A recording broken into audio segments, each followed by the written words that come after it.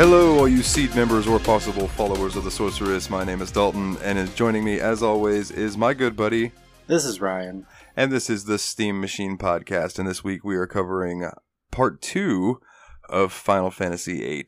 There's not much news this week that I saw. No, Xbox had their little event, and they released a couple trailers for things coming up. It looks like it looks like a Fable reboot. It doesn't look like another sequel or anything like that. Because as much as I love number 3 in that series, a lot of people shat on it. Like they didn't like. Everyone seems to love number 2. And number 3, their numbers dropped, and then the mobile game just absolutely didn't survive. It lasted for maybe like a year and a half. I didn't even know there was a mobile game. Yeah, that's how much Fable dropped off as a franchise by that time. But I love the Fable series, so this will be cool to check out.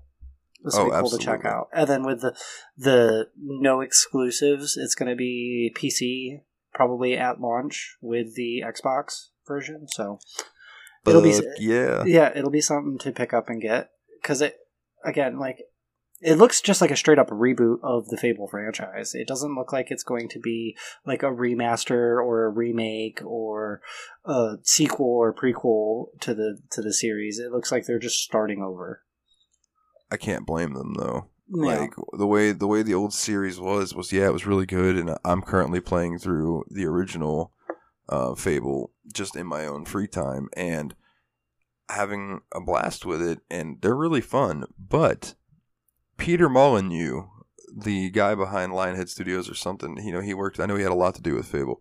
Mm-hmm. Was so bad about overpromising things that it got to the point that it was ridiculous. Like, I remember, I offer anyone to go check out the Factory Sealed Retro Gaming Podcast. They have an episode on Fable, and throughout the entire episode, Eric just randomly is chiming in with, "You were promised," and he names off like this massive list of things that were promised to be in Fable but didn't happen. Like the acorn thing. That's always the one people go to. They said that if an acorn falls from a tree, eventually, wherever that acorn lands, another tree will grow. And that shit just wasn't possible for the Xbox and stuff back then. Yeah. Maybe on PC, but even that I think was pushing it at the time. Nowadays, they might be able to pull something along those lines off. So with a series reboot and just starting from scratch, I have a feeling that this could either be just what Fable needs, or this is going to be the final nail in the coffin of the Fable series. Yeah, we'll see. We'll see. Like they must have some sort of faith in it to put it in their little mini event that they held, and advertising it for like the next console. Yeah, and then the other game that really stood out to me, I think it was called Avowed. Yeah, I believe was the name of it, and it's the new Obsidian RPG. We just covered the Outer Worlds. Yeah, which everyone said was Obsidian's Fallout, and now they're like, oh well, this new game is just Obsidian's Elder Scrolls. Yeah, pretty much. Like when I saw the sword and the magic, and I was like, this is Elder Scrolls. Like, they didn't show much, but I really like Obsidian, so I'm all for it. I'm looking forward to giving it a shot whenever it comes out. I don't know if there was a release date. I was too focused on the other stuff. I didn't really see any release dates. I don't think they were just like teasers almost. Like, look what we have coming. Yeah. I know. With this whole shutdown and everything, it's really hard to get an actual release date for like anything anymore. Whether it's movies, TV shows, video games, album releases, it's all play by ear at this point.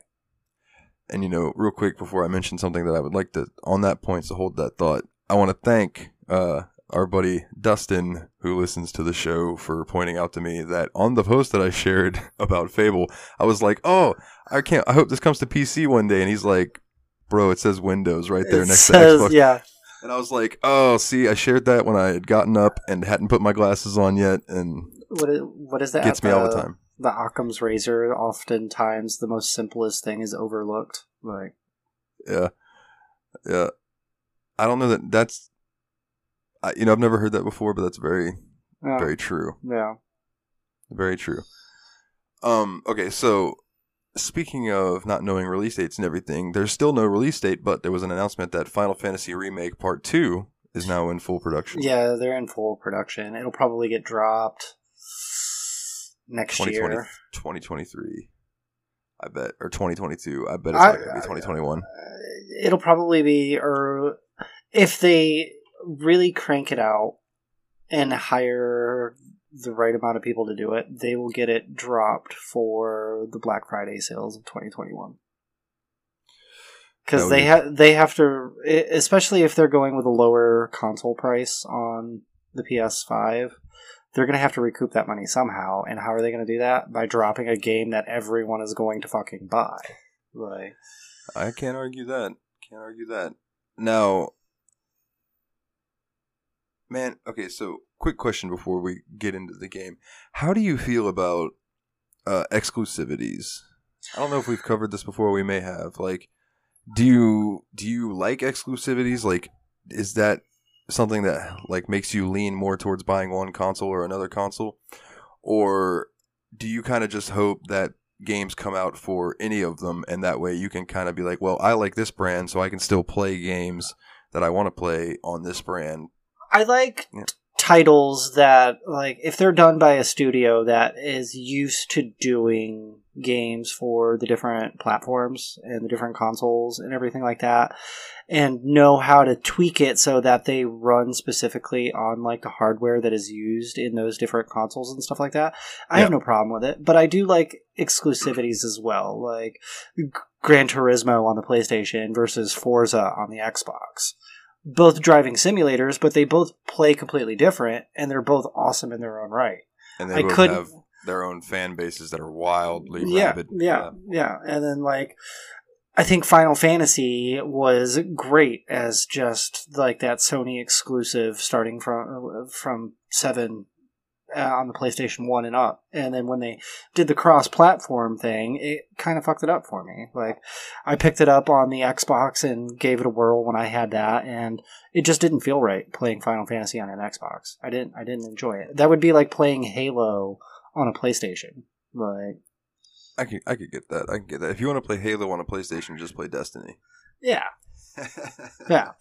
But it's like, I don't mind the exclusivities. Like, it gives you a reason to own more than one console, but not every game release has to be an exclusive. The studios really need to, like, if they're going to do the exclusives, they need to be really picky with what titles they are going to do and make sure that those titles are worth getting the console for. Oh yeah, and honestly, in the past few, I don't know, 5 years or so, it's been all about Sony for me. Yeah. Xbox has not done anything that's really shocked me or surprised me. No, and that's why I picked up the PS4 the last time I picked up a major console like that. It was like, do I want the Xbox One or do I want the PS4? I'm going to go with the PS4. Like, I know a lot of people with the Xbox, they're like, get the Xbox.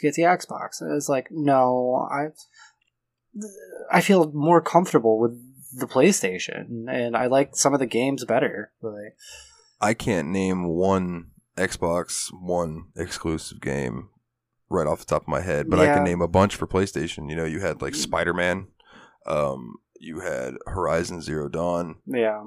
Both of those games, those are the only ones you need. Those two games were console-defining games. Yeah. And they both came out for PlayStation. Yeah. But the reason I was asking is because this whole situation where Xbox is no longer going to do like exclusives for Xbox, if they're going to release it for Xbox One and then their new Xbox Series X or whatever and PC and things like that. Yeah. But then there are games...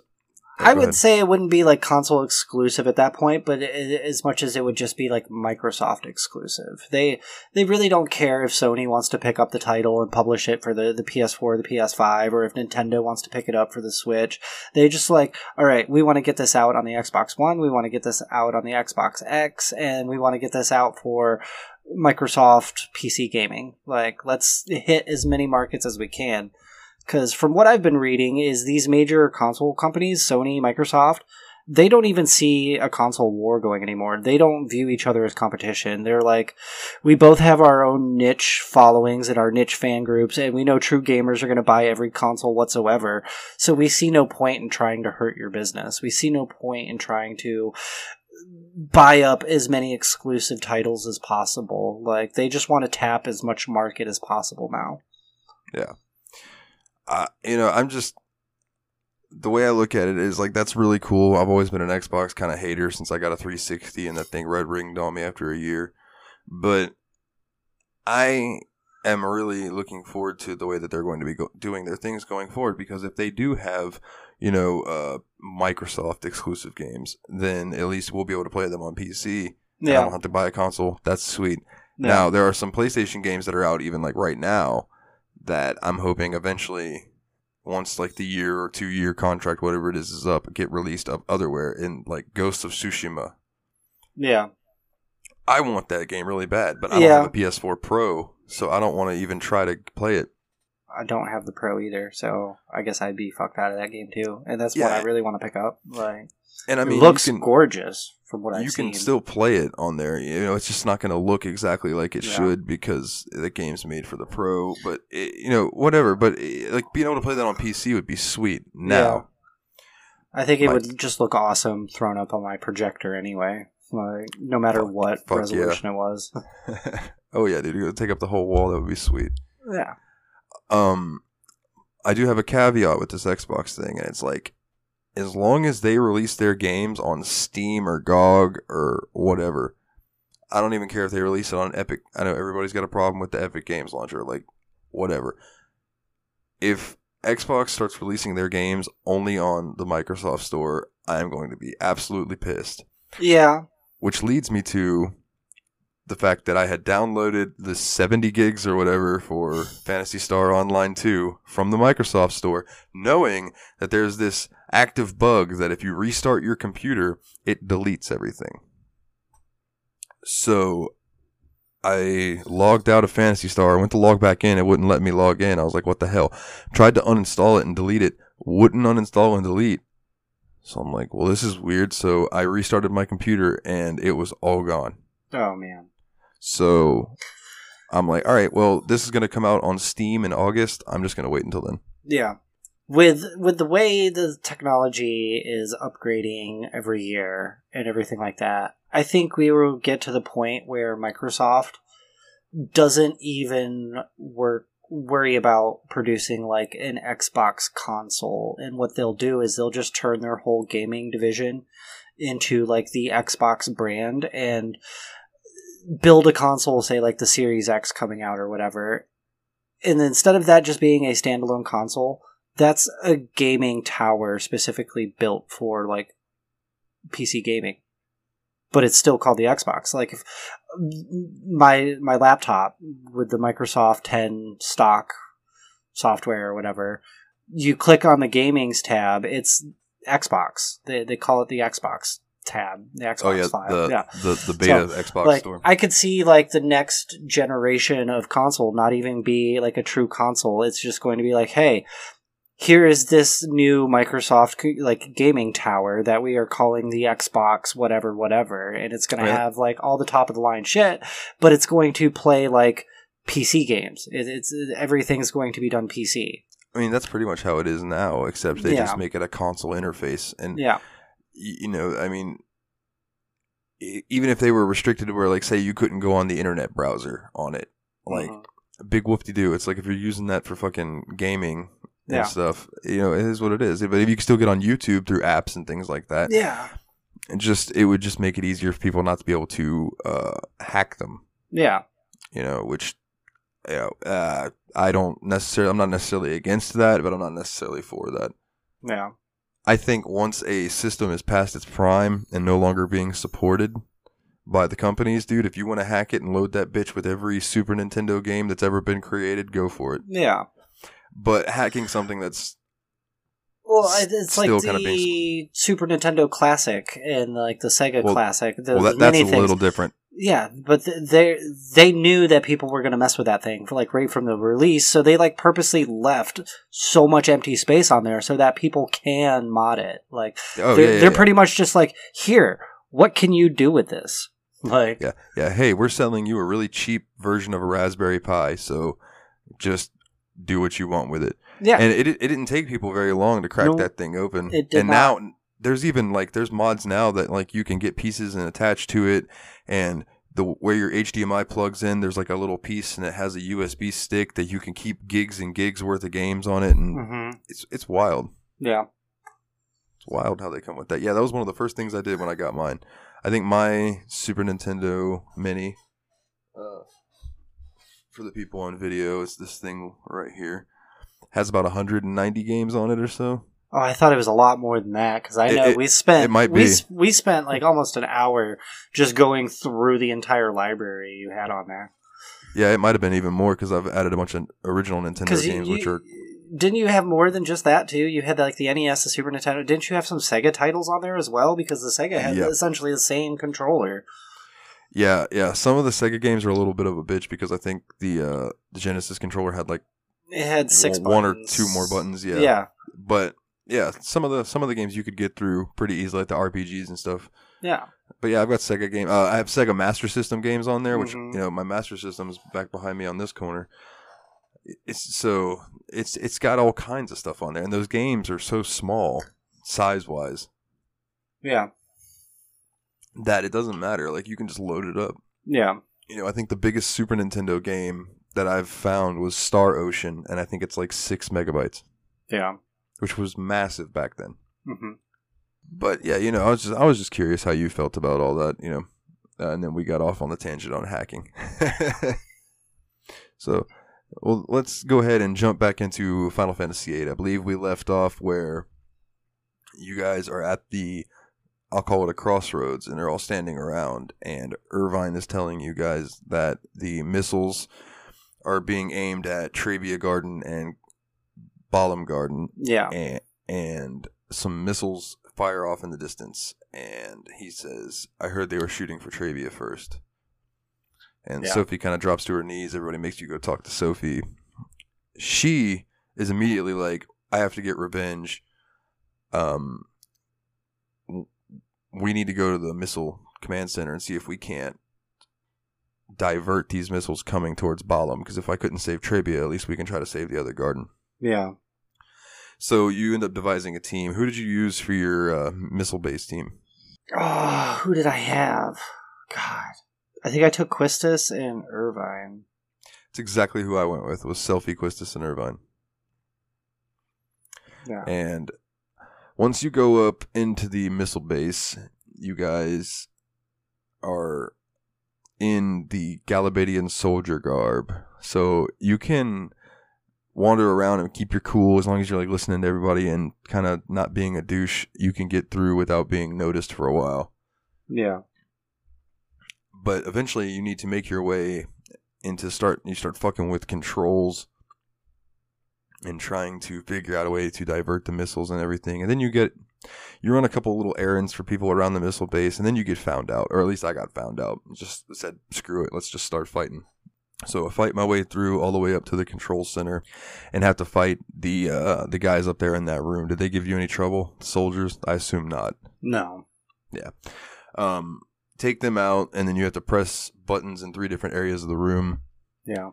And good old fashioned like RPG thing where it's not just a straightforward like next encounter.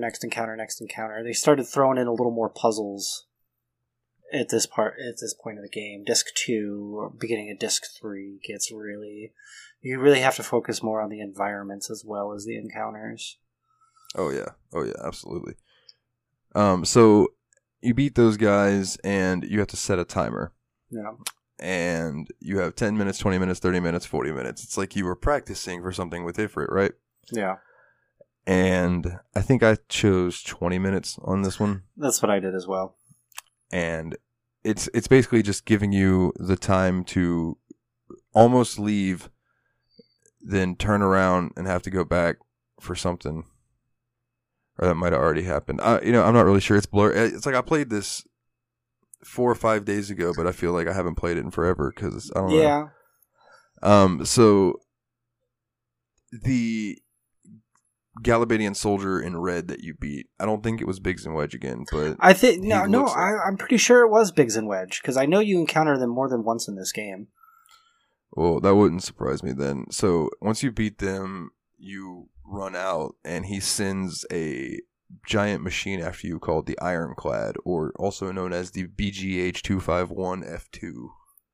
Then it had to have been Biggs and Wedge because that's like their thing. You encounter them, you beat their ass, and then they send a machine after you, like the opening of the game. This would be like a cool running gag in the game. Every time you face Biggs and Wedge, you have to deal with a contraption because they're all pissy.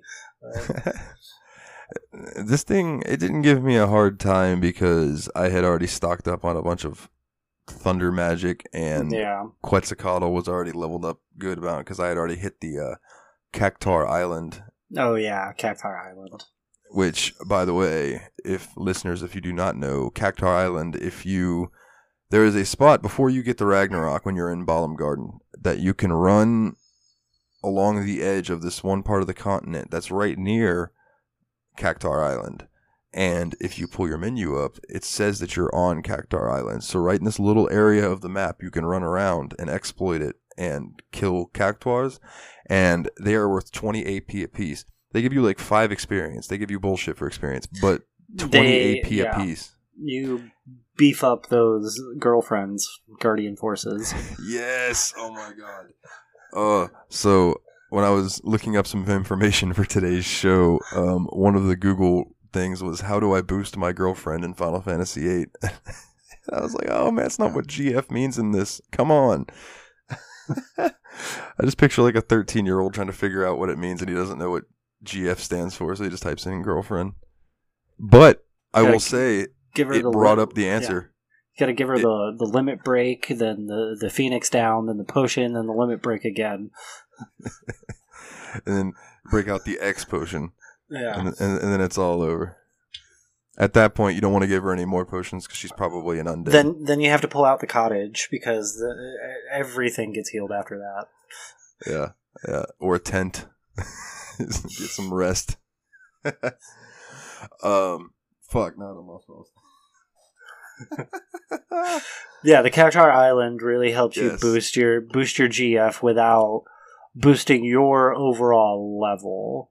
I sat there and killed cactars until I had every ability on every one of my GFs. The more I play this game, the more I realize this game is all about the junction system and focusing on everything else but your actual character build. Like, if you want to play this game and do it super easy, focus on everything but yourself. Yeah. Use the card feature.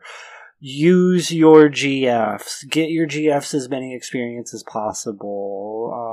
The Cactar Island giving you more AP than experience.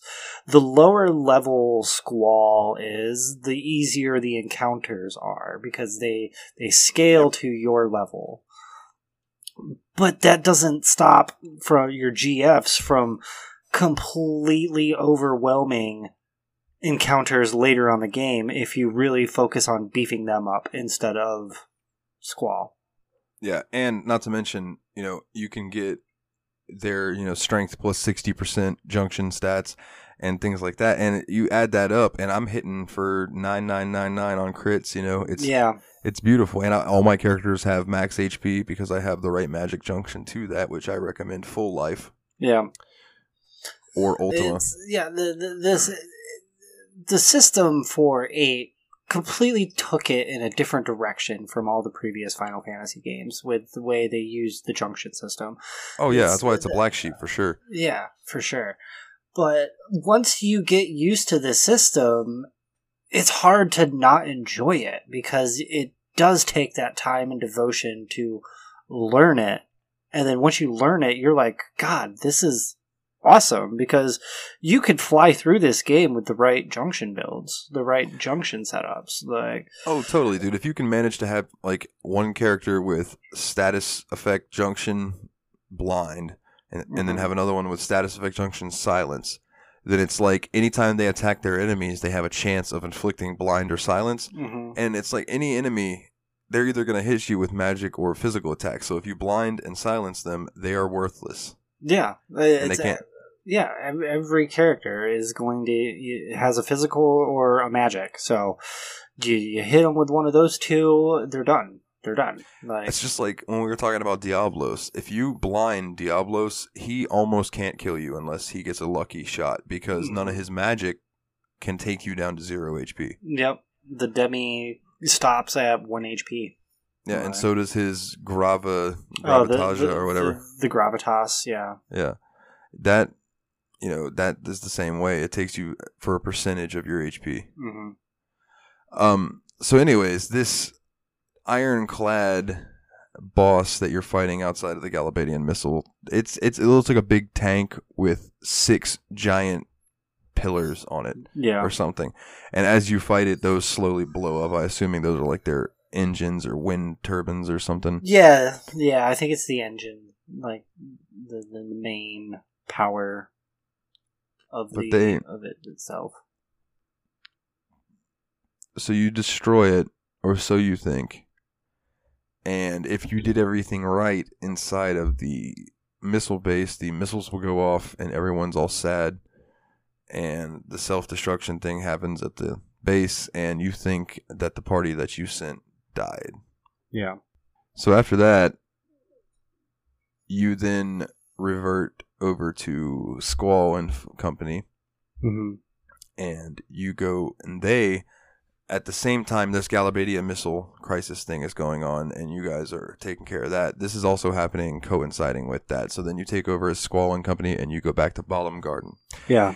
And there is chaos going on, and one of the garden guys in their little monk robes and Raiden hats comes up to you and he says, "Whose side are you on? The headmaster or the garden master?" And Squall was like, "Well, what the fuck are you talking about?" And he's like, and the guy's just like, "You're not one of the Norg supporters. Die!" And you fight, and then Squall, you beat this battle, and Squall was still like, "What the fuck is going on?" So somebody finally explains to you that the garden master is rebelling against the headmaster or something along those lines. Yeah. And if you maintain, you have to maintain, for the best rewards, you maintain your loyalty to Sid. Yeah. So every time that they're coming at you and asking, don't lie, just be like, "No, I support Sid, fuck off." And you will get the best rewards out of it. Now, they will attack you every time. If you refuse to swear allegiance to Norg, who you find out is Master Norg, is the guy who runs the garden, or funds, sorry, not runs it, but funds it. But you have to run around and save seed candidates everywhere. Yeah. You kind of inspire them to keep helping and fighting and all that. They might give you a little item to help you out. You can pick up quite a few items while you're in here. I don't think any of them are super rare or super strong items, but there's some good ones. I think you can grab like a tent or two from a couple people. There's a couple potions, I think, floating around from certain people. Right. Well, so you eventually make your way to search for the headmaster, running around on the first floor, and you run and you see Zhu running up the steps to the elevator. So then, like, you chase after her and go up, and you start talking to Sid. That apparently they said that he was hiding, but really he has been in his office the whole time. He never moved. He's like, "Wait, there's something going on?" So you try to talk to him, and he like collapses because he's so stressed out and everything. So he tells you that you need to go talk to Norg. So you open the hatch and you head down there, and you end up fighting these like weird. They're called oil boils. Yeah. And they're strange, man, but they're really easy if you have some fire magic. Yeah. Just light them up, literally. Yeah. Literally. And if you aren't drawing fire magic, you're not using draw, right? Yeah. So you run up to go check on, everybody else after the fight with the oil boils, and you talk to Sid and you offer to go check on the others and everything. You run up to the deck, and then you return to the headmaster's office, and he's not there. You meet a garden faculty member near the directory that tells you to take the elevator down to the basement, and you head down that way, and you talk to Sid, who is down there getting screamed at. And this is where you're introduced to Norg, who is like this massive shumi. Yeah. And the dude is super greedy. And there's a thing with the shumi that they don't reveal their hands because like their hands are are sacred because you work with your hands and all that stuff. So like they don't really show you their hands a lot. Mm-hmm. If you notice, Norg is constantly waving his hands and stuff at you. Like, he doesn't give a shit because he's all about money. Yeah. So you end up fighting this guy. And he's not so hard. I think he had like 12,000 HP or so when I scanned him. Yeah. He wasn't so bad. But I will say, I forgot to draw Leviathan from this motherfucker. Yep. There's another one of these GFs that you can miss by not using the draw feature of this game. Yep. And I missed Leviathan, which I think I'll have another chance to get him in Ultimasia's Castle, but I could be wrong. Other than that, though, at this point, I have all the GFs. Well, at the point I'm at in the game, not at this point in the game, but... Yeah, same. So where I'm at, it's about... I think I've picked up every single one. I don't think I've missed one yet. Yeah, I was happy when I remembered to get Doom Train. Yeah. Which that motherfucker is not easy to get. No. So, Norg, I remember him, I think he was weak to wind. So, like, you just, like, hit him with Pandemona. Yeah. And some arrow magic, and you'll be fine. But listeners, please, do not forget to draw Leviathan, because then you will feel like an idiot like me. After you beat him, there is a draw point up on his little carriage-like thing. Mm-hmm. I don't even know what to call it. It's like a ship or like I don't know, a throne. But you can draw some magic from it. I don't remember exactly. Yeah, it's from the pod, and it's bio. Is it bio? Okay, yeah, I could not remember. I'm like, what is it? After that, you head to the infirmary and you tell Katawaki that you need to see Sid, and she's like, no, you can't see him right now, and he's basically like, no, it's okay. I think I'm done crying. They can come in. She's like, you two need to take it easy when you're training. Squall's like, my forehead hurts. So, you basically, this is where he tells you that the sorceress is his wife. Yeah. And that he had taken on Norg to help fund the garden, but soon realized that his greed was, far more than what he had wanted or needed for this project. Anyways, now you got to go find Elone. Yep. And I believe she was in the library? Yep, she's in the library. And she starts talking to Squall like she knows him, and he's like, I know you from somewhere, but like, where the fuck do I know you? And I believe that's when she starts kind of foreshadowing parts of the plot. Yeah. Gosh, I'm trying to remember after that. I believe you headed to... Yeah, that's right. This is where you head to Fisherman's Horizon. Yep, this is where the side quests really start picking up. And this is one of my favorite towns in the whole game. I love Fisherman's Horizon. It's so chill. Yeah, it is.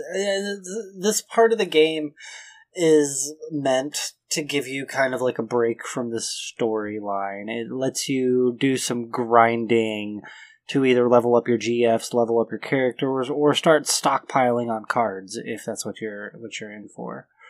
Like, totally. There's so many side quests available from Fisherman's Horizon. Did you do the Master Fisherman quest? No, I did not. No. I went ahead and did it. I hadn't done it before. I thought it was pretty interesting. You didn't get too much from it, but it was still pretty cool. No, but I think once you're down there and stuff, if you're really into the cards and stuff, you can pick up the Quetzalcoatl card from Fisherman's Horizon. Yeah, you get that from Mayor Dobie because that's how I got it. Mm-hmm. I do know that you head to I think it's the residential area and the station yard, and you see where the mayor, first and foremost, you get invited to the mayor's house. Yeah. And the mayor's like, "Why are you here?" You're like, we kind of just lost control of our garden." And they're like, "Well, we're going to help you fix it so you guys can fuck off because you guys are violent. We don't do violence here, and you promote violence. And if you're here, that means violence is going to follow you here." And Squall's like, all right, yeah, we're trying to fuck off as fast as possible, so if you could help us, that would be great. Like, you guys need to fuck off. Well, we want to fuck off, but we need your help. Like, yeah, we would like to fuck off as fast as possible, you hillbilly. Now help us get the fuck out of here. And so they go and start helping you work on the ship and everything. God, but we're just simple fishermen. We don't like the violence that y'all bring with you, and it's we'll help you get out of here. It's like, now Skeeter, he ain't hurting nobody. Oh my, yeah. So, he's like, of course. Then Galabadia shows up. And they're looking for you guys, and the mayor's like, "I fucking knew it! I knew that violence would come if you fucking stayed. There's treachery afoot. You didn't fuck off fast enough." Like, I told you should have already fuck off a week ago.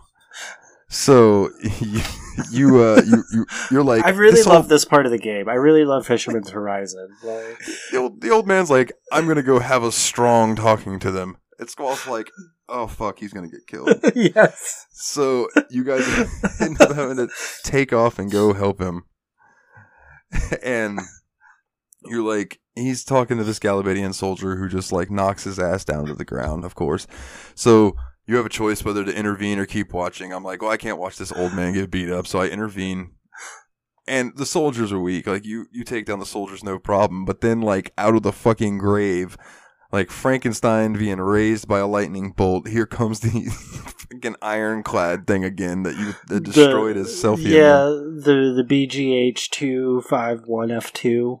Yeah, it comes just crawling out of nowhere and jumps down. Thing looks beat to shit. You're just like, what the fuck? And it's like, and it goes into the battle again. It's like, I told you to fuck off. Why is this thing here? So it doesn't take long. Like, the thing's already beat to hell. Like, you destroy yes. You destroy it. And it goes falling off the side of the cliff. And then just, like, miraculously climbing up the cliff is Quistis, Irvine, and Selfie. Like, hi! We're back!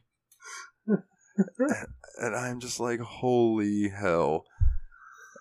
And Squall's just like, glad you guys are okay. And they're like, you care! Yeah, Squall is finally starting to show some sort of emotion. They are quick to call him out on it, too. Yeah. Like, anytime Squall says anything nice, they're like, Squall, are you feeling alright? Are you okay? Who the fuck is this guy? Like, what status effect is he under? And I think after that point, you kind of just run back and you kind of get the garden together and stuff. And this is where they do the musical performance thing. Yes, you can do the musical performance here. And there is like certain ways that you need to set this up because apparently it's just like, you can do a slow song or a fast song depending on which instruments you pick for the party. And I looked this up just because I wanted to know, and I did the Irish jig, which I believe was like the guitar, the flute, the tap, and the violin. Yeah. I did those, and I don't know what it really affects other than dialogue, because I know if the song is bad, like, not only do you have to listen to it throughout the whole next, like, half an hour cutscene. It's just a little mini thing in there. I don't think it actually has anything to do with the storyline. It's just some random shit for you to fucking kill more time and. But if you fuck up, if you fuck up, it sounds horrible, and you have to listen to it. Like it's like they make you live with your mistake. Yeah. But basically, this whole part is set up for Squall and Renoa to have like this romantic moment on this fisherman's horizon. It looks like it reminds me of the scene in Cable Guy when Jim Carrey takes that dude up to the giant the dish satellite and they lay on it. Like that's what the thing that they're standing on reminds me of. It's a giant satellite looking thing. So Renault is basically like, we know that you're the leader now. Like Sid made you the leader. Yeah.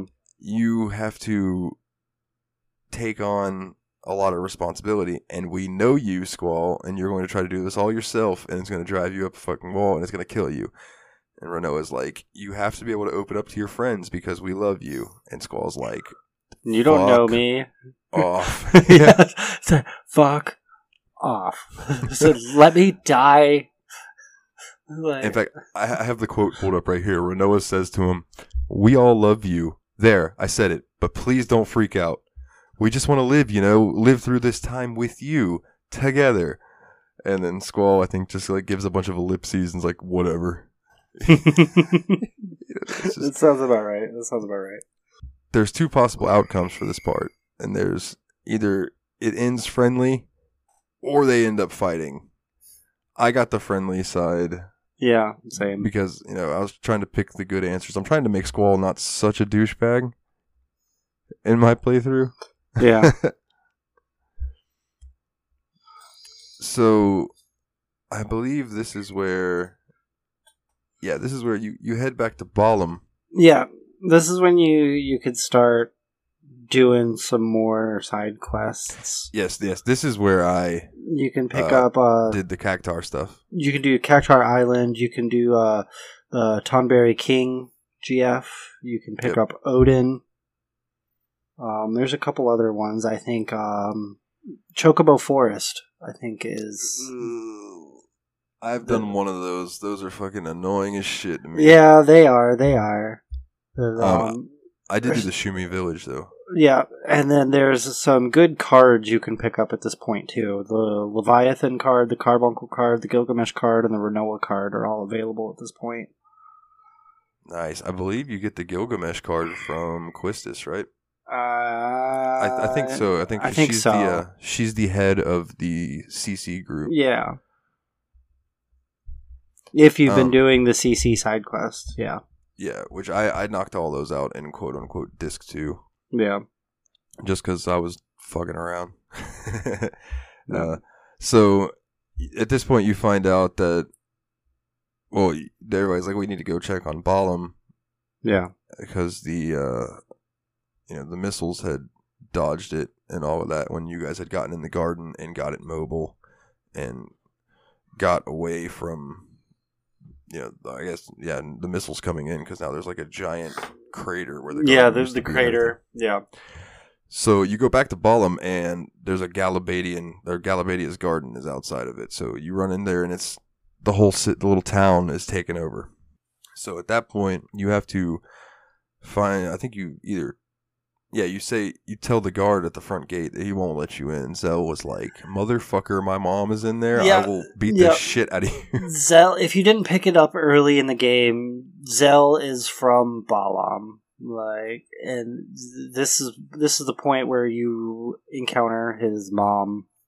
Yeah, and every time, if you've been in his house before, which I think you ran in there once or twice earlier in the game, every time you try to run up in his room, he's like, yo, that's my bedroom. It's sacred. You can't go in there. Stay out of my room. I told you not to bother me while I'm cleaning my room. So you go in. He's probably got some kawaii shit hanging up all over the walls, despite him super flexing every time he gets angry. he reminds me of a Gretzko, the little red panda anime that does the death metal to take out her frustration. That show is awesome. Yeah, that's who Zell reminds me of.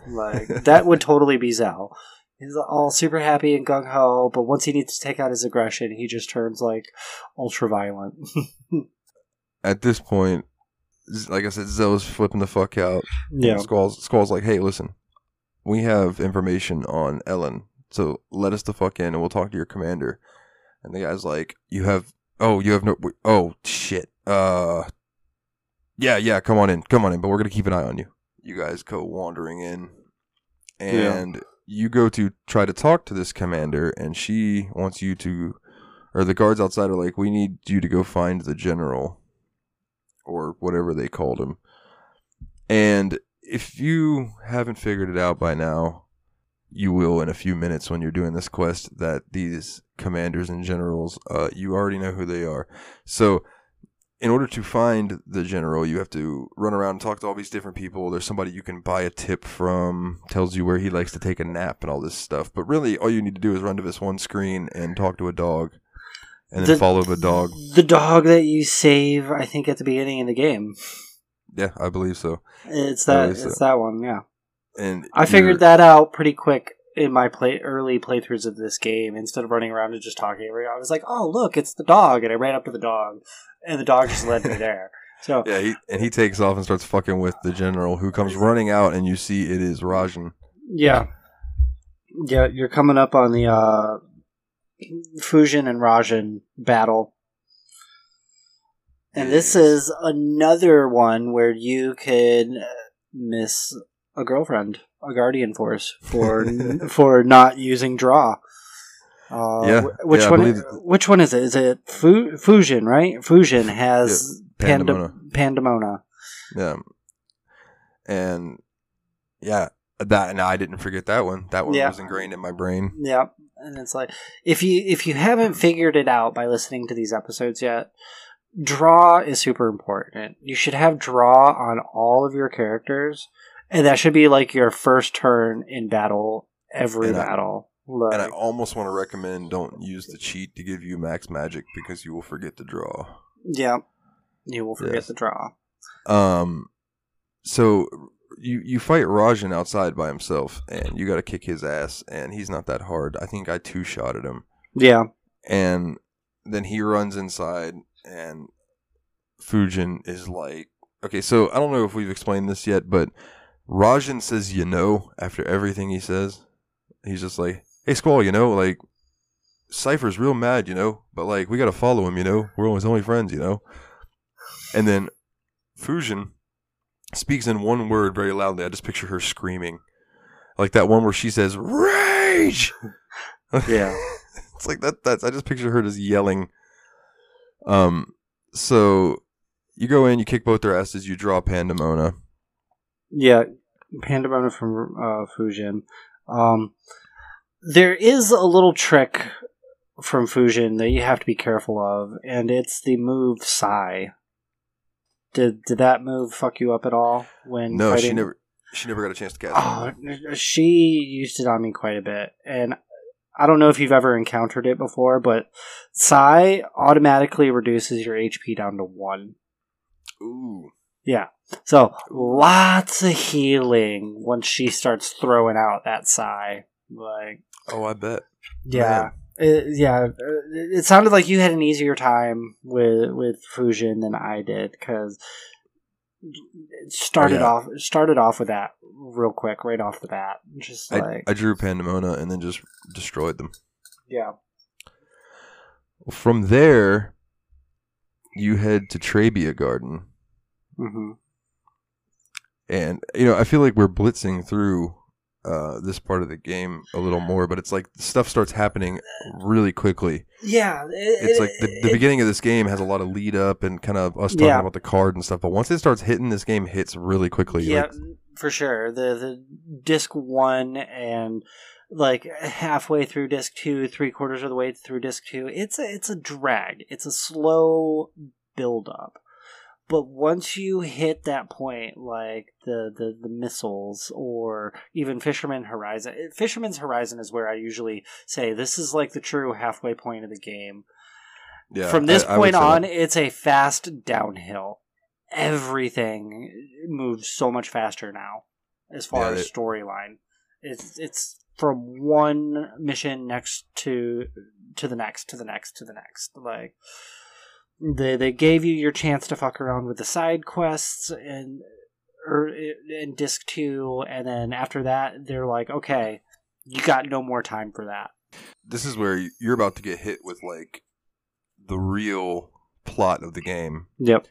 You are asked by Selphie to go to Trabia now that the garden is mobile, and you guys have solved the issue in Balam. You take off to go up to Trabia, which is up in the north in the wintry mountains.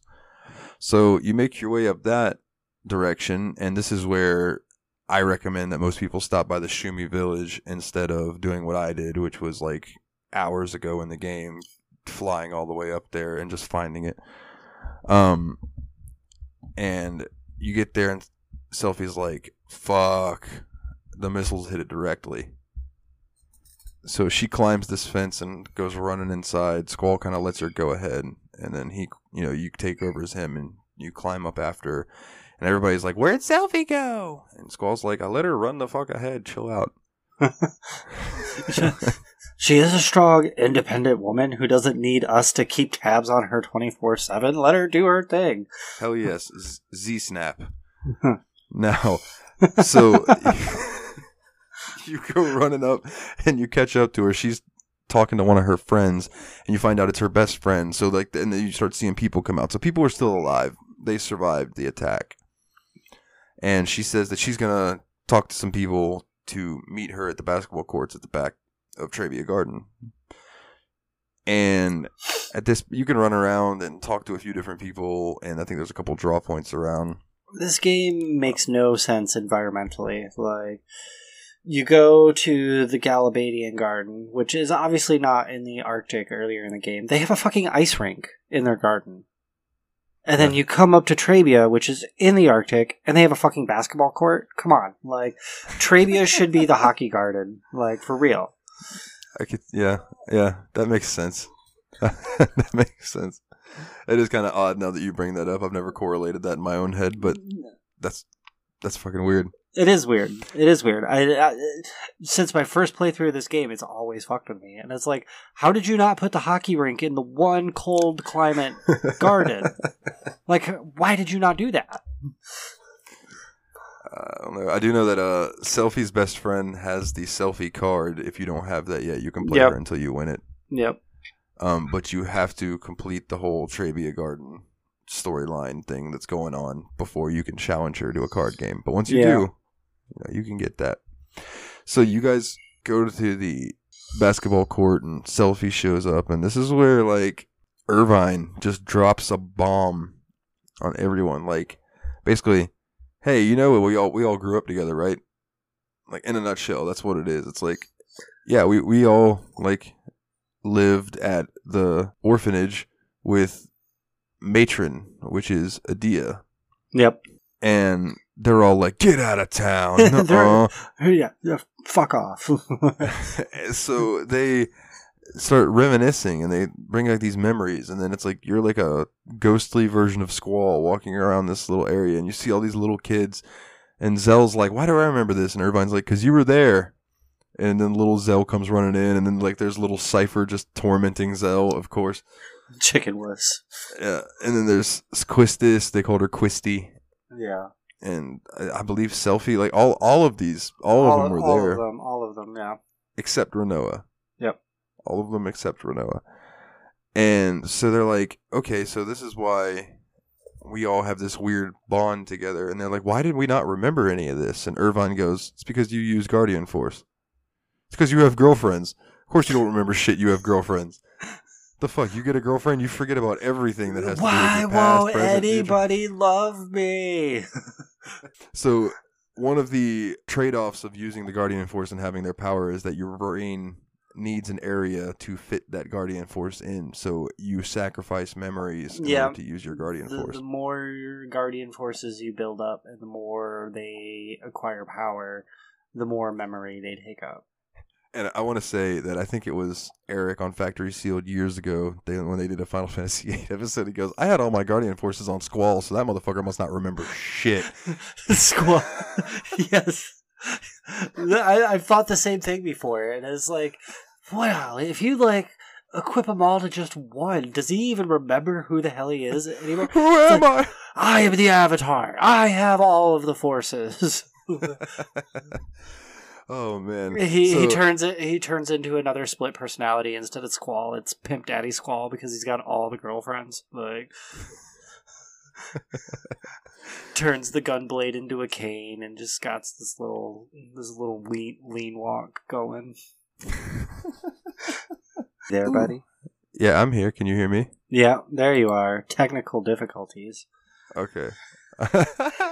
I was like, what the fuck happened? Because all of a sudden I'm looking at you and I'm like, he hasn't moved in like a minute. Is he no, right? your audio just stopped and then your screen went black. I couldn't even see you over here anymore. And I was just like, huh.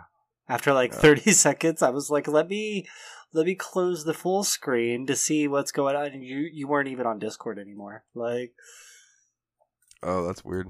Yeah, it was weird, and it wasn't on my side either. My connectivity was great. Like, oh yeah, my connectivity is going between green and yellow. I'm thinking there's an issue in the area.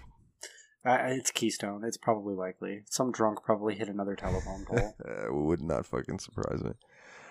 All right, so where were we at? I was talking about, if you haven't noticed in this whole shebang that Renoa is like infatuated and in love with Squall. Yeah. Like, and there's even what you touched on. It was a slow burn for that because she was first obsessed with Cypher. Yeah. And then like the more Squall fights with her, the more Renault was like, well, I can't have him, but now I want him. Like classic. Been there, done that. Yeah. But it's like Quistis all over again. Well, I was gonna say, I want to touch on that. You had brought up Quistis, and that's that she touches on that in the game when she's like, I thought that I was in love with Squall, but now I realize it was memories of a big sister-like feeling toward him when we were growing up. And she was like, and I misinterpreted that. And it's like this weird come to herself meeting that Quistis has, like talking to her. Uh-huh. So everyone decides that you got to go take the battle to the sorceress and everything, but they want to go see this orphanage. Yeah. So this is where you pilot to Idia's house. I think it was on the Sintra continent, if I'm remembering correctly. Yes, I think you're right. Yeah. So Sintra there, for sure. You head there, and there's some more cutscenes of them reminiscing, and this is where they decide, fate be damned. Yeah. That they've got to save the matron or defeat her. Like, she created Seed to one day take the fight to her if needed. And now it's needed. So, like, they're doing what the matron wanted. Mm-hmm. And this is technically the end of Disc 2. Yeah. Is right here. Now I'm going to ask you, I have gotten up to when they were in space. Yeah. Do you want to go ahead and cover that now or save that until next episode? I'm trying to remember where the last spot I finished off. Well, I can tell you the next part is the clash when you do the whole fight between Galabadia Garden and Balamb. Yeah. The end of Disc 2 is the whole that whole like Juggernaut fight, right? Where you go through Cypher, then Adia. Yes. Yeah, and that's on this Clash of the Gardens, I do believe. Yeah. And I think that's the end of Disc 2. Or it might have been, or it might be the beginning of Disc 3. I can't remember. Yeah. I think where I am at is the beginning of Disc 3. I think the next thing I have to do is find the Seed ship. You're looking for the white Seed ship? Yeah. Okay. If you need help finding that, by the way, I can help you find it. No, I've tracked it down so many times before. It's no big deal. Oh, I know. I was just making us silly because I knew you probably know more about this than me. Let's cut this one here so that we can just wrap up the ending to this game with James next episode, because disc 3 goes pretty quick and disc 4 is really only the final battle. Like there's not much left to this game at all at this point. Well, then let's cover this clash real quick, and then we'll cut it there, and we'll leave the rest of it. So the Clash of the Gardens is basically, as you guys are pulling up to Adia's, you see Galabadia Garden off in the distance, and you guys basically just decide to go towards it. Galabadia Garden starts slamming into you, and jumping and boarding Balam Garden. So there's like this literal war between Galabadia and Balam Garden. This is where you have to do the orders in like a specific order, right?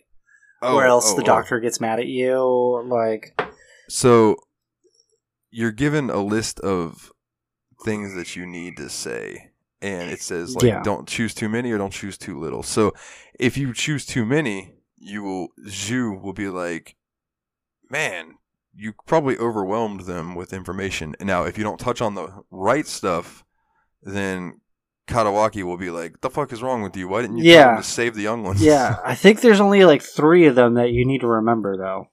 Yeah, I did like 5 and got yelled at for it. Oh, yeah, I think the ones that I always pick for are prepare for the attack, prepare our defense, and take care of the junior classmen.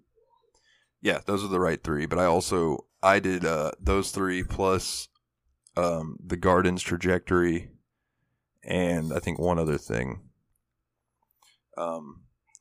And at this point, you're running around in there again, like after you give off, the orders and such, and you're trying to find. I think this is where you split. You split, right? And this is where Renoa's with Zell and them, and they fall off. She falls off the cliff. Yes, I think so. So Renoa is just like hanging off this cliff, and as Zell, you have to like run around and go find Squall near the front gate, and be like, "Oh fuck, what are we gonna do? Renoa's gonna die." Yeah. And Zell's like, "There's nothing I can do to get to her. Like I tried, but there's nothing." So Squall's like, "Well, sucks for her." And they're all like, "What the fuck are you talking about? Sucks for her? You're like, you need to go save her, motherfucker. She loves you. You need to go save her." So Squall ends up heading up. I want to say it's like the 2nd floor, and that's right, because then the girl on the 2nd floor, before you can go try to figure out anything with Renoa, the girl on the 2nd floor is like, "Help me find. There's a missing junior classman. I need you to help me find him." So you go run to the far end of the 2nd hall and talk to the little kid, and the little kid's like, "Oh yeah, okay, I'll go run back, thank you." And at this point, there is this paratrooper thing that comes bursting in through the wall and slams Squall up against this door. And you have a choice of to like try to run or try to attack it or look for another choice. So you click look for another choice, because basically if you try to run away or you try to threaten the enemy or anything, it just hits you and takes your HP down more. And at this point, this is like a mini game, so you have this little mini game health bar. So when you look around for another option, you can release the door behind you, and then he goes to try to hit you against the door again, and y'all go tumbling out. Did you get the 4th option doing that? No. There's a 4th option. If you keep hitting the look for another option enough, you get a 4th option, which turns into threaten the enemy. Oh, interesting. No, I didn't use that one.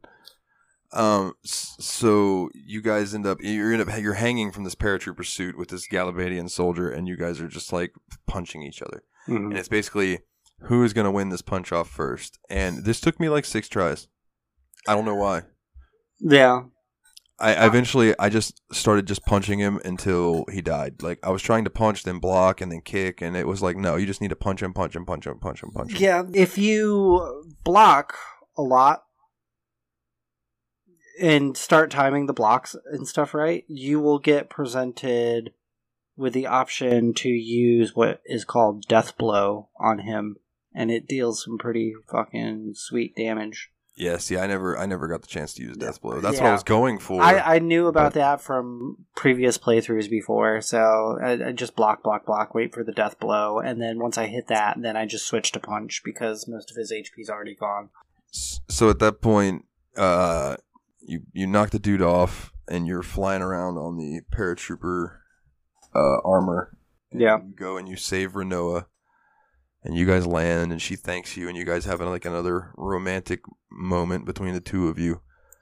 And then you run into Galabadia Garden.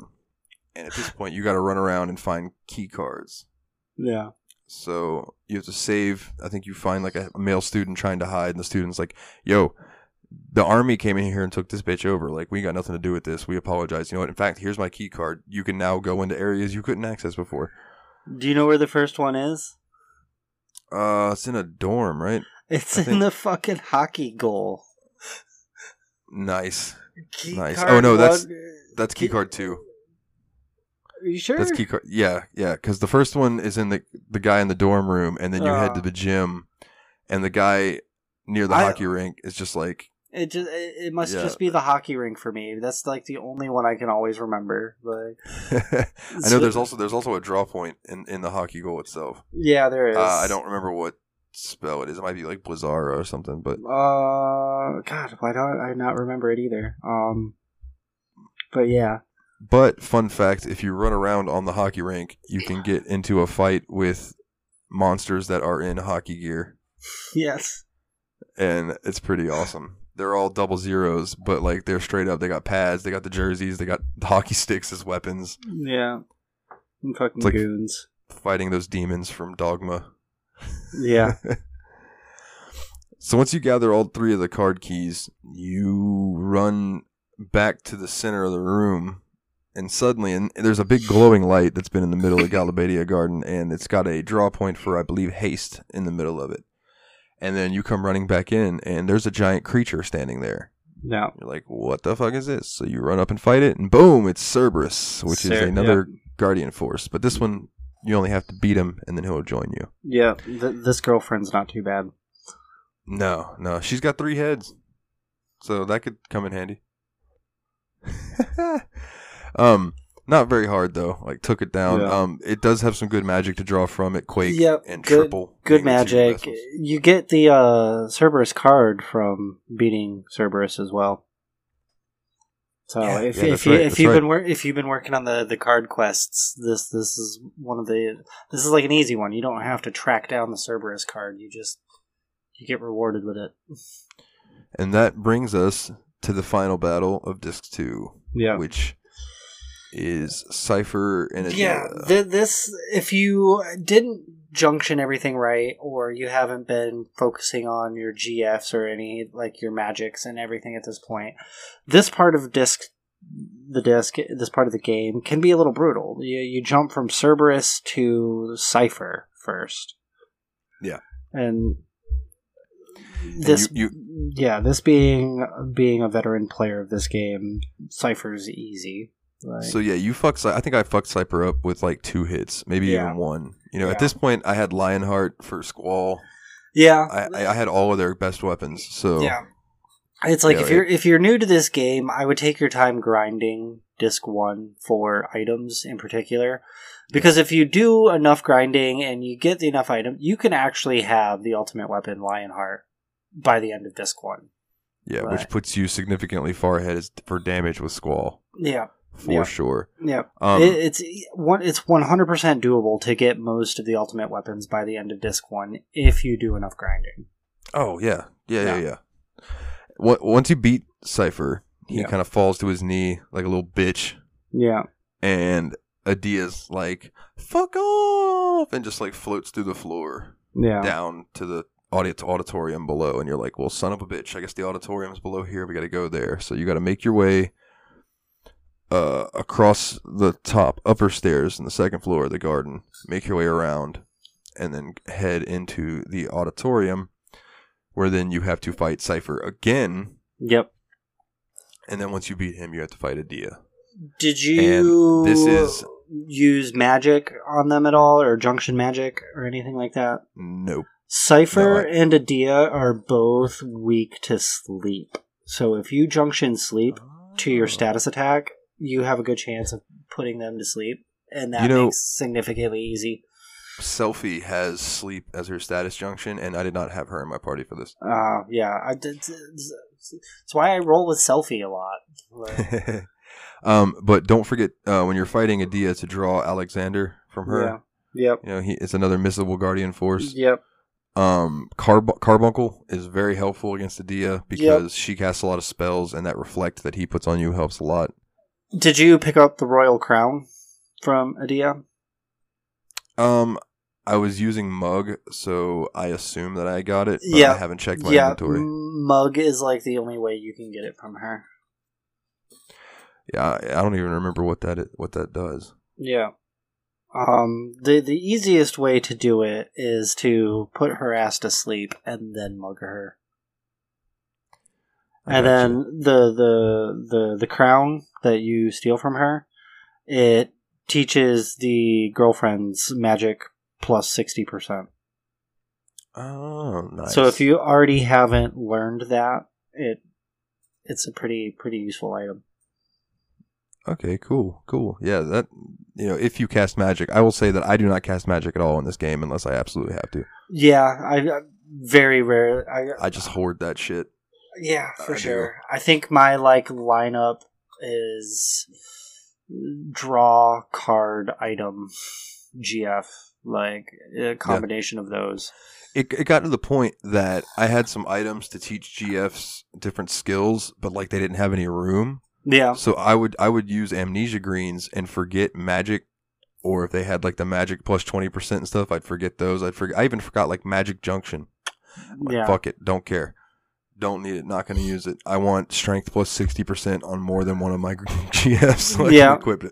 Yeah, no, I understand that. Most of my playthroughs, I avoid the magic aspect of this game too. If I'm feeling frisky and up for it, I'll try to do a playthrough where I focus solely just on magic.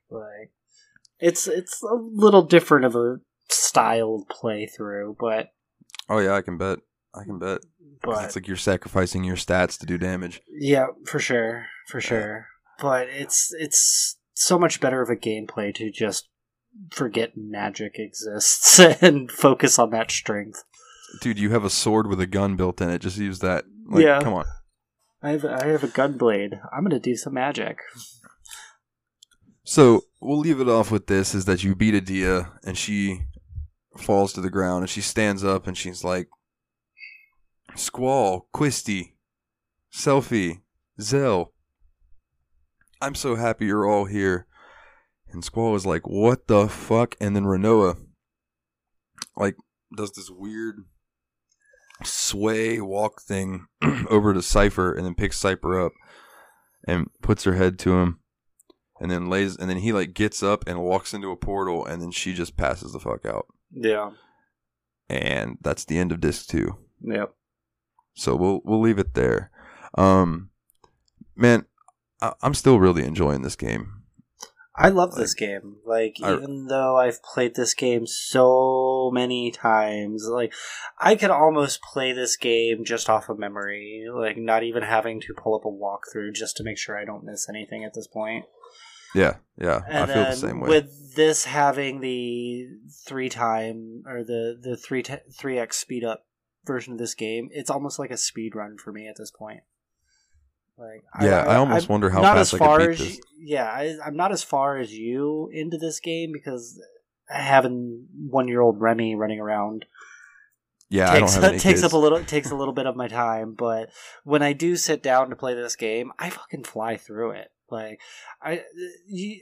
I could probably sit down with this game and actually just speed run this whole game, all 4 discs in one day, if I had the time to actually do it. I think I could do that too. Yeah, just solid, just running through it because there's never really a point in the game where you need to grind. No, there isn't. Not unless you want to focus on those, getting those GF ultimate weapons and the GF skills. But once you hit that Fisherman's Horizon and get to Cactuar Island, the GF skills come quickly with the Cactuars. So even if you just stopped to do a couple hours of grinding on Cactuar Island, you get a lot of the stuff for your GFs right then and there. Yeah, for sure. And then if you really wanted to do the full speed run to see how fast you could do it, you could just throw on all the cheats. The max items, the max skill, the max level GFs. Yeah, and then just blaze all items. Yeah, just start off very beginning of disc 1 with all the items. You're a level 0 squall with Lionheart and a fucking final limit break and everything. Yeah. Yeah. That would be like a true speed run. Just one hit everything all the way through the game. Like, Totally. yeah, I think that one of the cheats too is you can have limit break available every round. Yeah, so you could, if you hit your right thumbstick, it'll keep you at max health and keeps you at full limit break. You can just spam limit breaks. Spam limit breaks, and you can turn on the automatic trigger so you don't have to time his sword swings. So you're just doing max blast damage every attack too. Yeah. Now, I do want to say that this playthrough, I haven't done it yet, but now that I have Ragnarok, I'm going to. I went and got Bahamut. Yeah. And now I am going to beat Ultimate Weapon, because I've never beaten Ultimate Weapon. So I'm going to shoot my shot at that without using the keep yourself healed cheat. Just going to go in there with the shit that I've got. Have fun with that. I will. I will do my best. But, as we said, next week we're going to pretty much cover Disc 3 and then what there is of Disc 4, because Disc 4 is basically just Ultimacia's Castle and a lot of story dump. Yeah, it's a lot of dialogue on Disc 4. There's actually not much play. It's like they almost couldn't... They ran a little long on Disc 3, so they had to throw in that random disc just to finish it off. Yeah, pretty much. I know, so we'll probably gloss over all of that, cover some stuff in depth, other stuff, kind of leave it so that you guys don't have the entire ending of the game spoiled for you in case you wanted to go back and play it, or we might spoil it all and just give you a spoiler alert. This game's old enough, and if you haven't picked it up yet, well, good for you, but you're getting a spoiler. Like, this game's been out long enough. And hopefully, if all goes according to plan, we will be joined by James from the JRPG Report, and we will be talking to him about his podcast and his feel on JRPGs and how he feels about Final Fantasy VIII. It'll probably turn into a blasphemous fight because I know he's not too big of a fan of VIII's junction system. Yeah, it'll be interesting for sure. But we welcome both sides. Yeah, no, for sure. If we play a game that we really like, but our listeners are like, man, that game really sucks. Like, feel free to come on Facebook and be like, hey, I hate that game, and here's why. And dude, I appreciate that kind of stuff. I have a feeling that will happen with The Last Tinker. If anybody actually does go out of their way to find that game and play that, they're gonna probably be like, what the fuck were these dumb motherfuckers talking about? But that game was great. Pick up that game. Me Studios, if you hear this, make a fucking sequel. I want it now. Totally. Or on the opposite side of that, we might have the people that are like, Corpse Party Blood Drive was the best fucking thing I've ever played. What the fuck is wrong with you guys? So there's always going to be differing opinions, but you're more than welcome to share them with us on our Facebook. And speaking of, go ahead. It'll be good to have his perspective too. Just him doing the JRPG report and him being into the JRPGs. It'll be good to get that side from somebody else who's not like a casual gamer, from me and you who are just into all sorts of RPGs, not just necessarily JRPGs. Yeah. I'm going to prepare something for him too, so we'll see how he handles it. It'll be a fun episode. It'll probably be a long episode. These Final Fantasy VIII episodes have been long in general anyway, but this game's got a great storyline and it's got so much to actually talk about in the game. Yeah. There's so much little stuff that you can do, little nuances and different ways to play it. Yeah. But speaking of social media, before I forget, because I do believe I forgot on the last episode, you can find us at facebook.com/The Steam Machine Podcast or at Twitter, or on Twitter at Steam son of a bitch.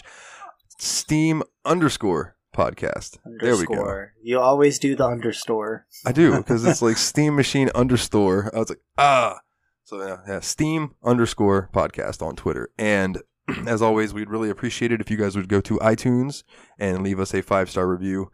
It really helps out with us climbing up the ranks of all of the millions and millions of gaming podcasts that are out there. And you got anything else, man? No, I think I hear little Remy waking up, so I'm probably going to have to run and go grab him. Perfect timing. Yeah. All right, so For this week's Steam Machine podcast, I'm Dalton. He's Ryan, and we have to go. Take it easy, guys.